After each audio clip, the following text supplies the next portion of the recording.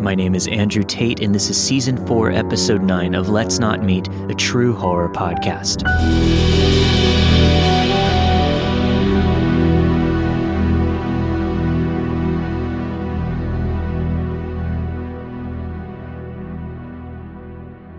Let's call her Sam.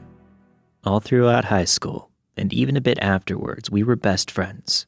Even though we were best friends, I felt like I didn't know her, if that makes any sense.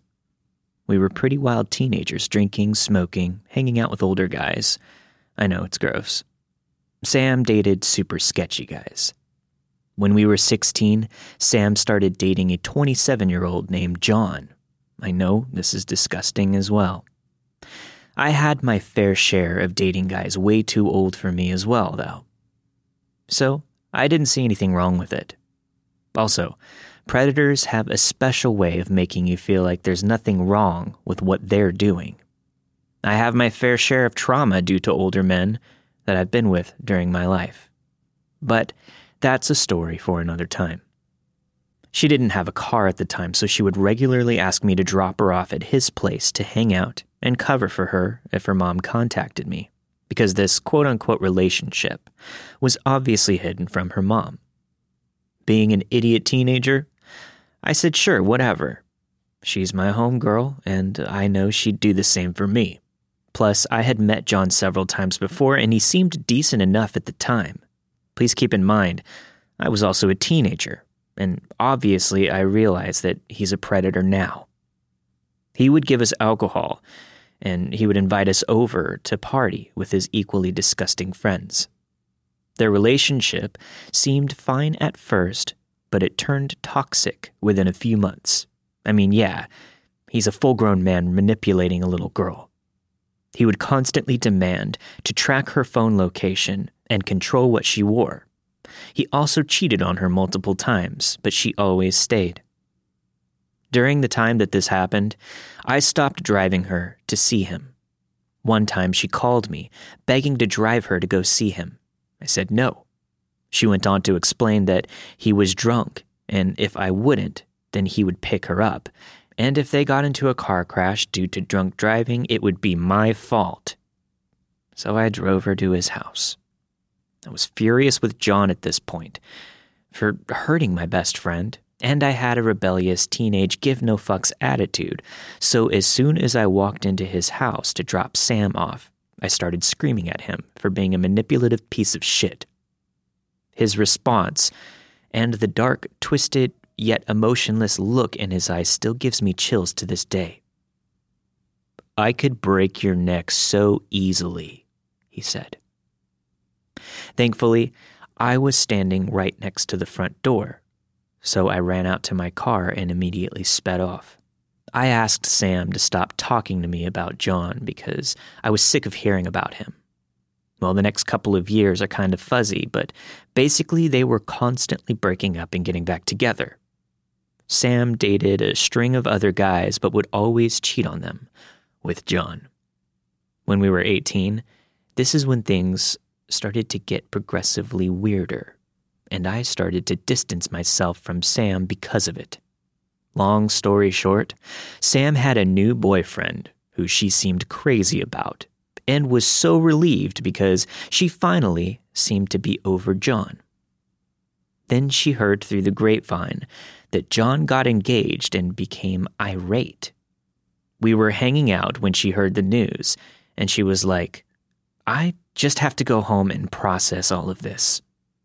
So she immediately left, and I just thought, whatever, I'll give her space. She calls me after a few hours, and she's talking very fast, laughing a lot. I said, "Are you good?" She said, "Yeah, I broke into John's apartment, and I smashed all of his shit. I know that I have this new guy that I'm dating, but I've been hooking up with John still. Don't hate me, and I'm sorry I didn't tell you. But anyway, I feel so great. I broke his TV, I cut up all of his sheets. Too bad John and his fiancée weren't home." Now, I've never seen her act like this before. I was alarmed. What would she have done if they were home? The break-in was never reported to the police because she told John, it was her. And if he went to the police, John's fiancé likely would have found out that he was cheating on her with Sam. Now, at this point, a smart person would completely cut her off, but I didn't. I stopped hanging out with her as much as we did, and we naturally grew a bit distant because I had moved across the country for college, but we would text and FaceTime every couple of weeks. In 2018, John's fiancé was found dead. The police immediately ruled it as a suicide because there was a note and a gun found in her hand. But all of her friends and family insisted that she would never do that. I know this because I had a few mutual friends with his fiancée, and it was understandably all that anyone could talk about. She was known to everyone for being extremely positive and cheerful. They pressured the cops to investigate more, and lo and behold, 1 year later, John was found guilty of murdering her. He's currently in prison, and it chills me to the bone knowing that I was in his house on multiple occasions and used to frequently hang out with him. Well, I think my friend may have had something to do with it. Last year, she was visiting my city and asked to meet up for dinner. I said, yeah, sure, why not? We're going to be in public, and I do miss her. It'd be nice to catch up. While we were at dinner, she had her phone on the table, and I saw a call from the name Jail ringing into her phone. She quickly excused herself to take the call and was gone for a couple of minutes. When she got back, I asked what was going on. She explained that she visits John in prison regularly, and they talk on the phone every day. I asked why.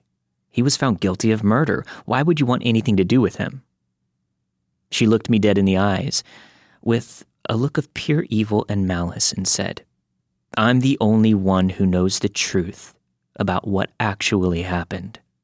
Nobody else knows the truth. I quickly changed the subject and finished my dinner as fast as I could, then made an excuse to leave. I was terrified at this point and had no idea what she was capable of.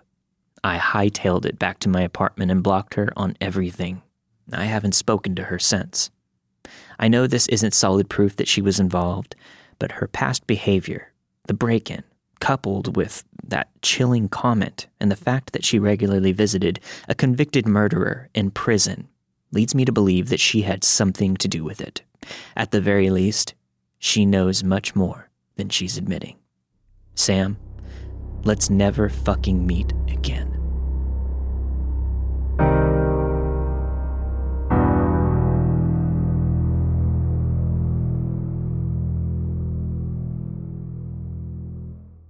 This goes back to the mid-90s. I would say 95. My grandma, already a widow, lived alone in her house in a small village surrounded by hills and small mountains.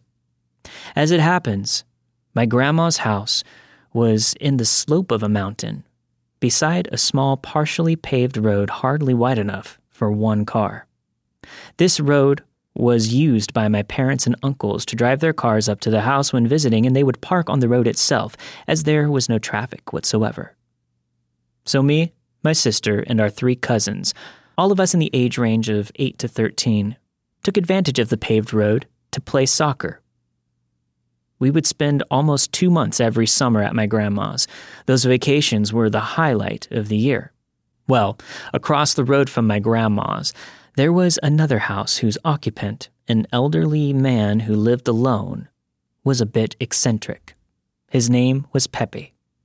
Pepe would only leave the house to go shopping and take care of his garden.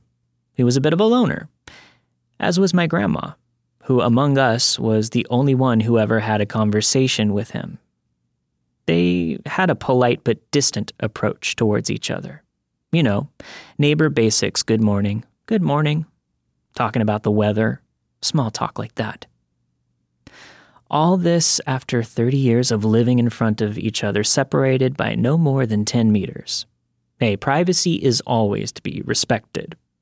Pepe led a quiet monk life that was threatened only by soccer and naughty kids.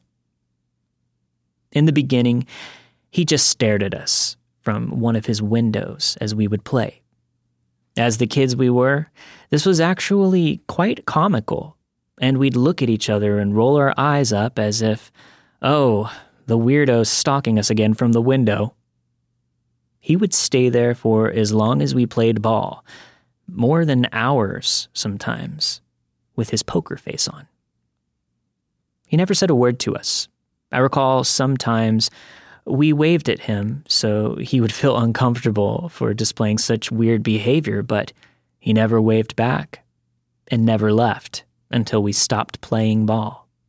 He was clearly pissed off, and our assumption, of course, was that the ball was the problem. This situation repeated itself every day for around 2 to 3 weeks, and my grandma grew uncomfortable with us playing ball. So she repeatedly told us not to, but kids will be kids. And anytime my grandma was in the garden or in the back collecting apples from a nearby field, we wanted to play soccer. Big mistake. One evening, we were doing our thing, and Pepe had been staring at us for about 20 minutes or so from his window when suddenly he disappeared. Now that was new. Not a minute passes and Pepe shows up on his big-ass porch oriented towards my grandma's, where he had some firewood and a bunch of long sticks. He had a small knife in his hand, but we didn't notice it at first. The situation is still funny for us because he's looking super upset, just dressed in his usual apron and wooden shoes. So we once more just look at each other, roll our eyes up, and contained our laughs. Soccer carries on. Pepe grabs one of the long sticks and starts to sharpen it, as if it were a spear. By this point, I remember our faces started to change, but I guess our feeling was that he was just trying to intimidate us. Bottom line, we were not doing anything illegal by playing ball on public property. As we kids had discussed among ourselves several times, he had been weird on purpose to scare us, but it didn't stop us from playing. But then it happened. He left the porch, and with his wooden shoes started to chase us with the spear pointing out front, as if he were some fucking medieval knight in a tournament without a horse. The crew and I ran for our lives to our grandma's and locked the door, completely in shock as my grandma came inside from the backyard after hearing our screams. As we told her what happened, Pepe was just outside the house, screaming that he was going to set it on fire with all of us inside. My grandma calls 112, and in the meantime, my father, who had gone for a jog, arrives to the house to find the neighbor screaming like a possessed man with a spear in his hand, and engages him. Now, we're on the top floor of my grandma's, watching my father and Pepe scream at each other. Eventually, Pepe drops a spear. Police arrive and there's a report filed. The police talk to Pepe for a while.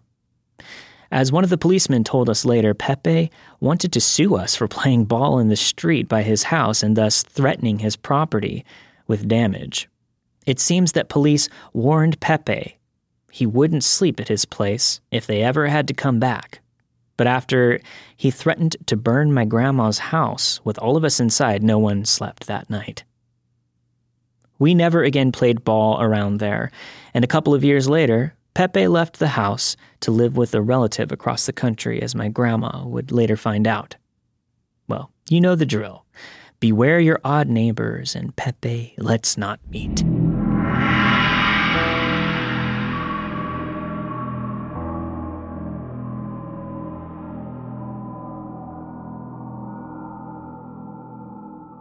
This episode of Let's Not Meet is brought to you by our good friends over at Pretty Litter.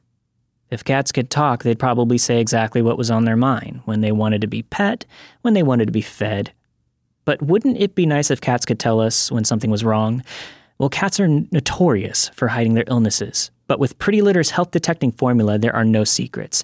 Pretty Litter is the world's smartest kitty litter. Their proprietary formula changes colors to help detect early signs of potential illnesses, including urinary tract infections and kidney issues. And this is what I really love about Pretty Litter, because I care about animals, and I referred one of my friends to Pretty Litter because he was having some issues with reoccurring urinary tract infections with his cat. Well, so far so good. Unlike other conventional litters that contain ingredients and additives that could be damaging to your cat's health, Pretty Litter is created from naturally occurring minerals, and it's safe for your cat. And Pretty Litter is designed with a specialized dedusting process to make it virtually dust-free. Pretty Litter arrives safely at your door in a small lightweight bag that lasts up to a month. And now that Pretty Litter bags are auto-shipped, you don't have to deal with last-minute trips to the store, and shipping is completely free. Get the world's smartest litter without leaving home by visiting prettylitter.com and using promo code MEET for 20% off your first order. It helps out the show a lot. That's prettylitter.com, promo code MEET, MEET for 20% off. Now back to the show.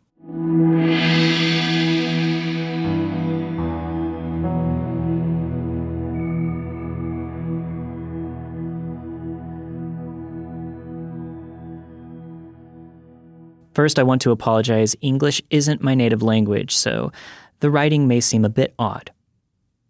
When I was in high school, I wasn't a very hardworking student. I wasn't a troublemaker, but I was an incredibly lazy girl, working just the minimum so that my parents wouldn't get angry. I never really knew what it truly meant to make any effort. So I spent all my classes drawing on my copybooks without any consequences.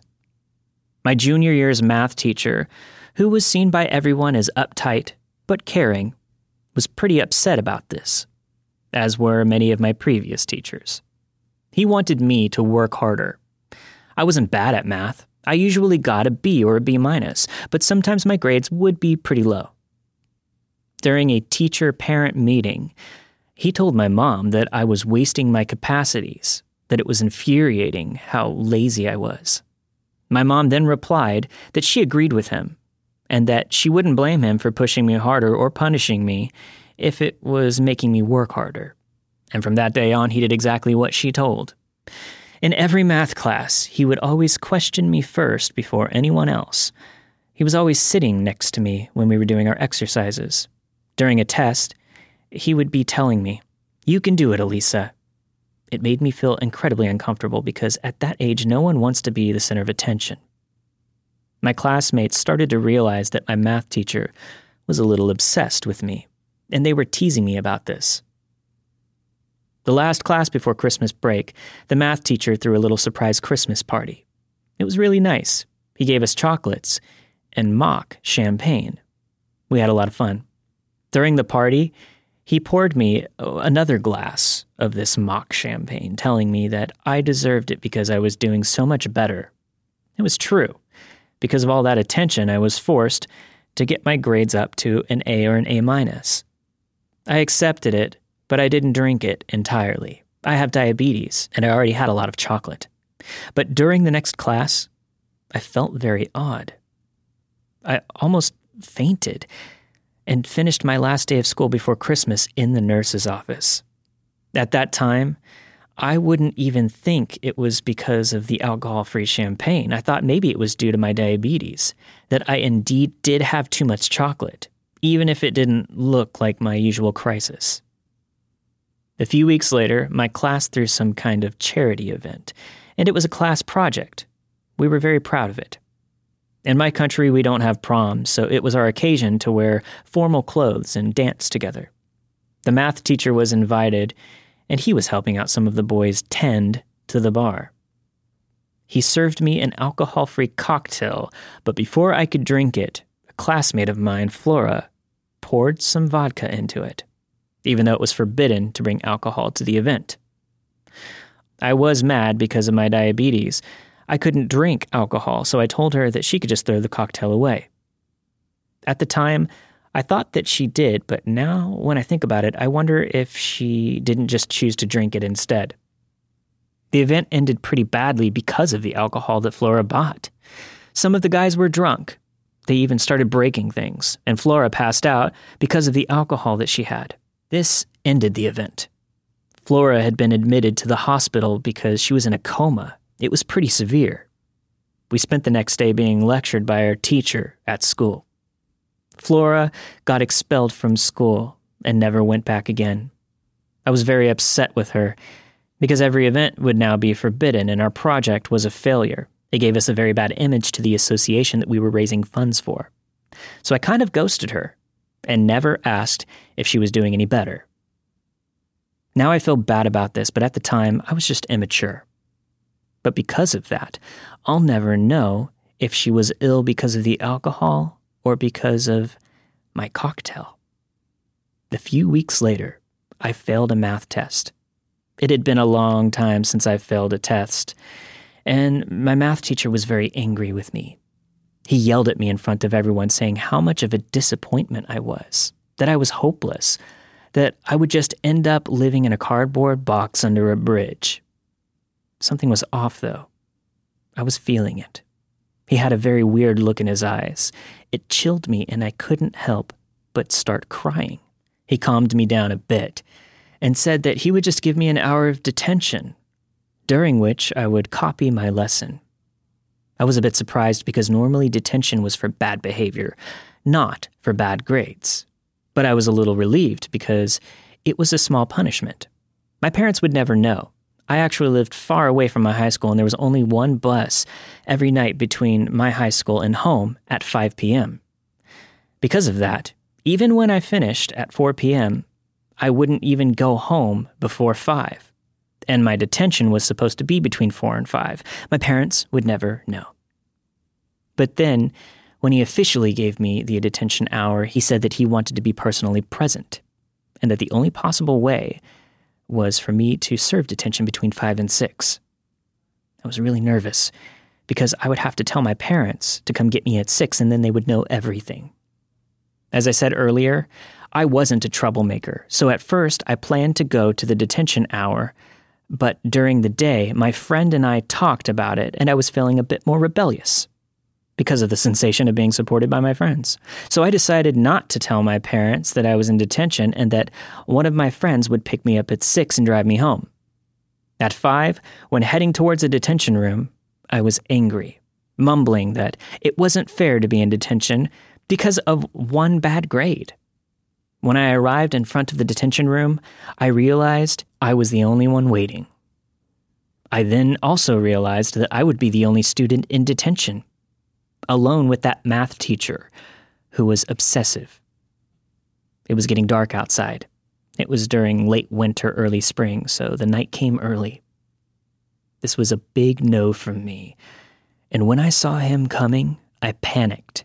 I'd said something along the lines of, "Sorry, I have an emergency, I have to go.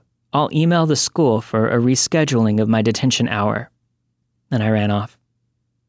He started to yell at me that I had to obey him and go to detention, that he would call my parents. But at that moment, I didn't care. I sprinted towards the bus stop and caught my bus and went home. I was afraid that he would have called my parents, so when I arrived, I was shaking. But my parents greeted me normally. So I assumed that eventually he just didn't call them. He didn't come back the next day, nor the next week. Eventually, I learned that he quit his position. A shrink came to the school one day and asked us if we wanted to talk about this math teacher, but nobody knew what was going on with him, and we didn't have much to say. The shrink left, and we never heard from him again, until a few months ago. I became a teacher, which is ironic given my laziness from when I was a teen.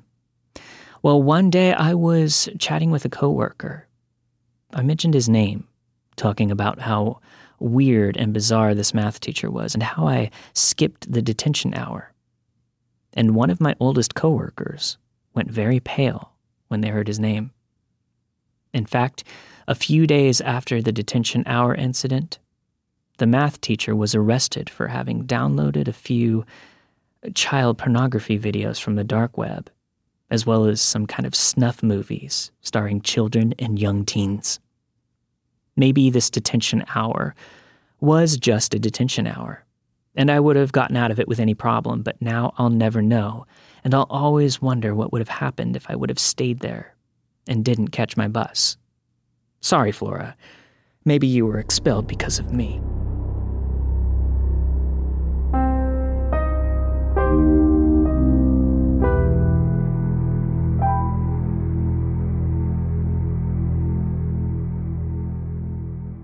This took place in San Francisco in the early 90s. I was 33, living alone in San Francisco. I'm a female. I had a good job, and I was very interested in real estate. I decided to walk to a neighborhood grocery store to pick up a real estate magazine. And that's what you did back then. We didn't really have the internet just yet. It was a rare, warm evening in San Francisco, and there were quite a few people walking around outside.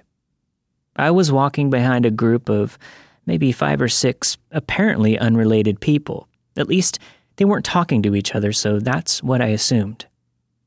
I'm rather short, so all I could really see was their backs. Suddenly, without a single word from any of them, they all turned around and started walking back in the direction that we had just come from. I was a bit amazed by this. I turned to look at them. I just sort of shrugged it off and kept going in my original direction. As I turned my head, I was stunned to see a man just in front of me, pointing a gun at me and grinning like a madman. He was about my height, wearing those green mechanics overalls, covered head to toe in grease and dirt. I was startled. I was about 2 feet from him, and my gut reaction was to continue going forward. So I passed him, every muscle in my body tense, my heart racing. I kept walking. To my dismay, I heard his footsteps following me. Then he started whispering, "Oh, you're a bad bitch, huh? Why don't you run, bitch? Run." At that moment, my mind seized on the belief that he was waiting for me to run before he was going to shoot me in the back. He seemed to want it badly. So I was determined to do the opposite. I just kept walking, expecting to feel a bullet slam into my spine at any moment. That shot did not come, and I believed then and now that if I had run, that would have given him the piece of fantasy that he needed, if that makes any sense. I headed up the hill and around the corner to a gas station where there were plenty of people. It was dark already, but when I turned around, he was gone.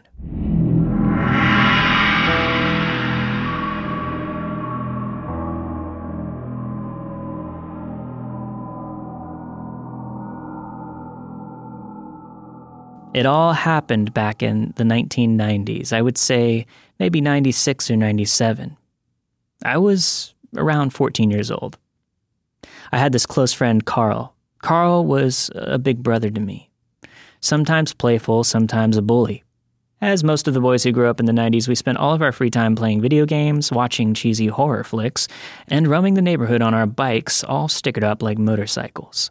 Once in a while, my mother would take us to my grand's. They lived in the countryside just outside of our town.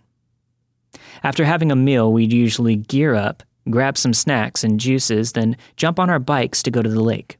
To do so, we had to ride till the end of a bumpy road, then go through a sunflower field. The lake was downhill from there.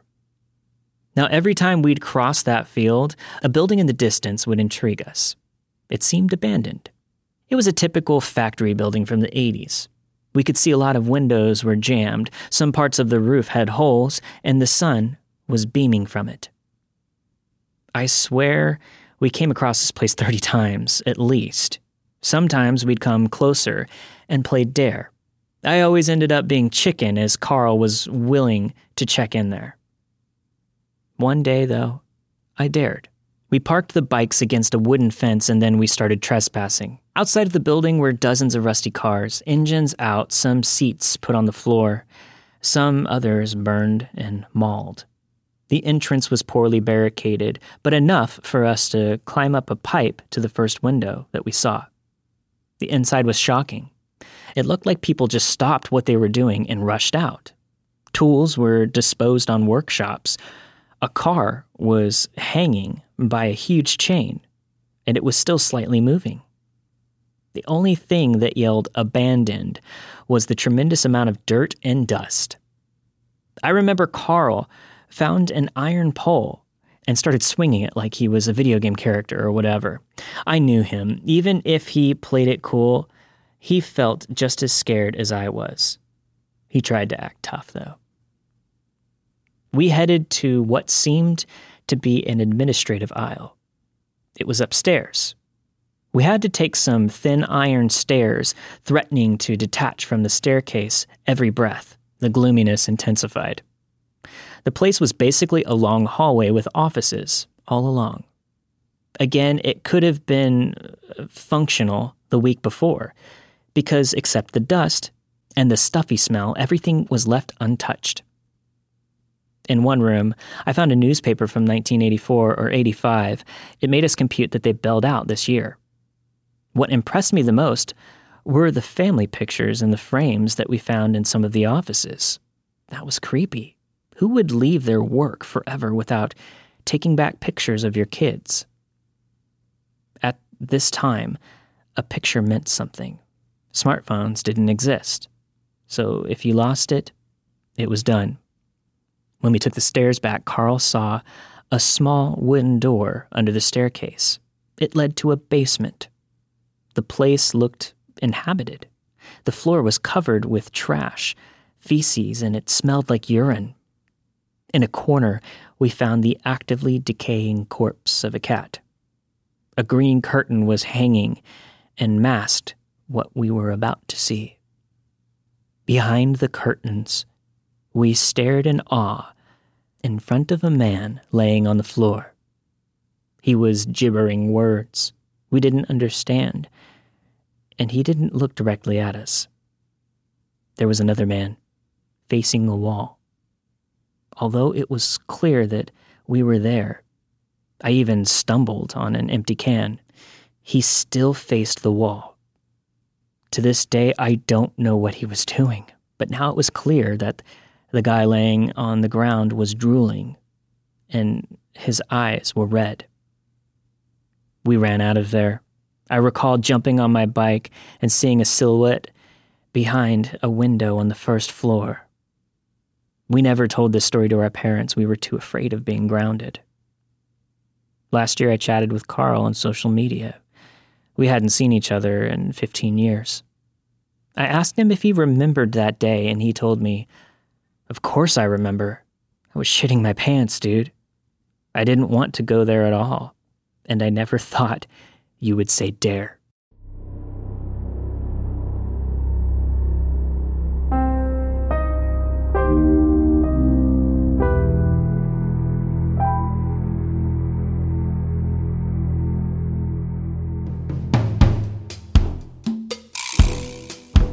Thank you for listening to this week's episode of Let's Not Meet, a true horror podcast. This week you have heard, I think my high school best friend was involved in a murder by Reddit user SadRadDad69. Odd neighbor didn't like us playing ball nearby and does something about it by Reddit user MKUltra 198623. I skipped detention hour and it may have saved my life by Reddit user BabBetterAv. Pay Attention to the Crowd by Reddit user Trayland62. And finally, The People Drooling in the Abandoned Factory by Reddit user SafeSpot8. All of the stories you've heard this week were narrated and produced with the permission of their respective authors. If you'd like to hear your story on the show, email me at letsnotmeetstories@gmail.com. I'd like to give a shout out to the Patreon superstar of the week, Jessica Camaro. You've been supporting me for so long, and I really appreciate you. If you'd like to gain access to all the bonus content, head over to patreon.com/Let's Not Meet podcast to support the show. Let's Not Meet, a true horror podcast, is not affiliated with Reddit or any other message boards or entities online. If you have any questions, email me at letsnotmeetpodcast@gmail.com. I'll see you guys next week for a brand new episode of Let's Not Meet.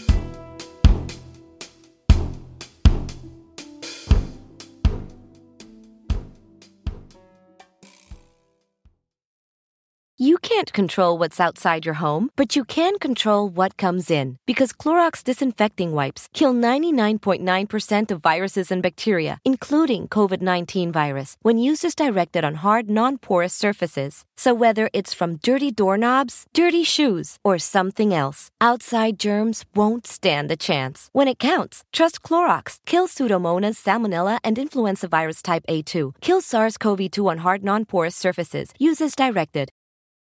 We begin today's meditation with a few sipping exercises to remind us a little treat can go a long way. So pick up your McCafe iced coffees, close your eyes, and deep sip in. And deep satisfaction out. Take a treat retreat at McDonald's. Right now, get a McCafe iced coffee in any size and any flavor for just 99 cents until 11 a.m. Price of participation may vary.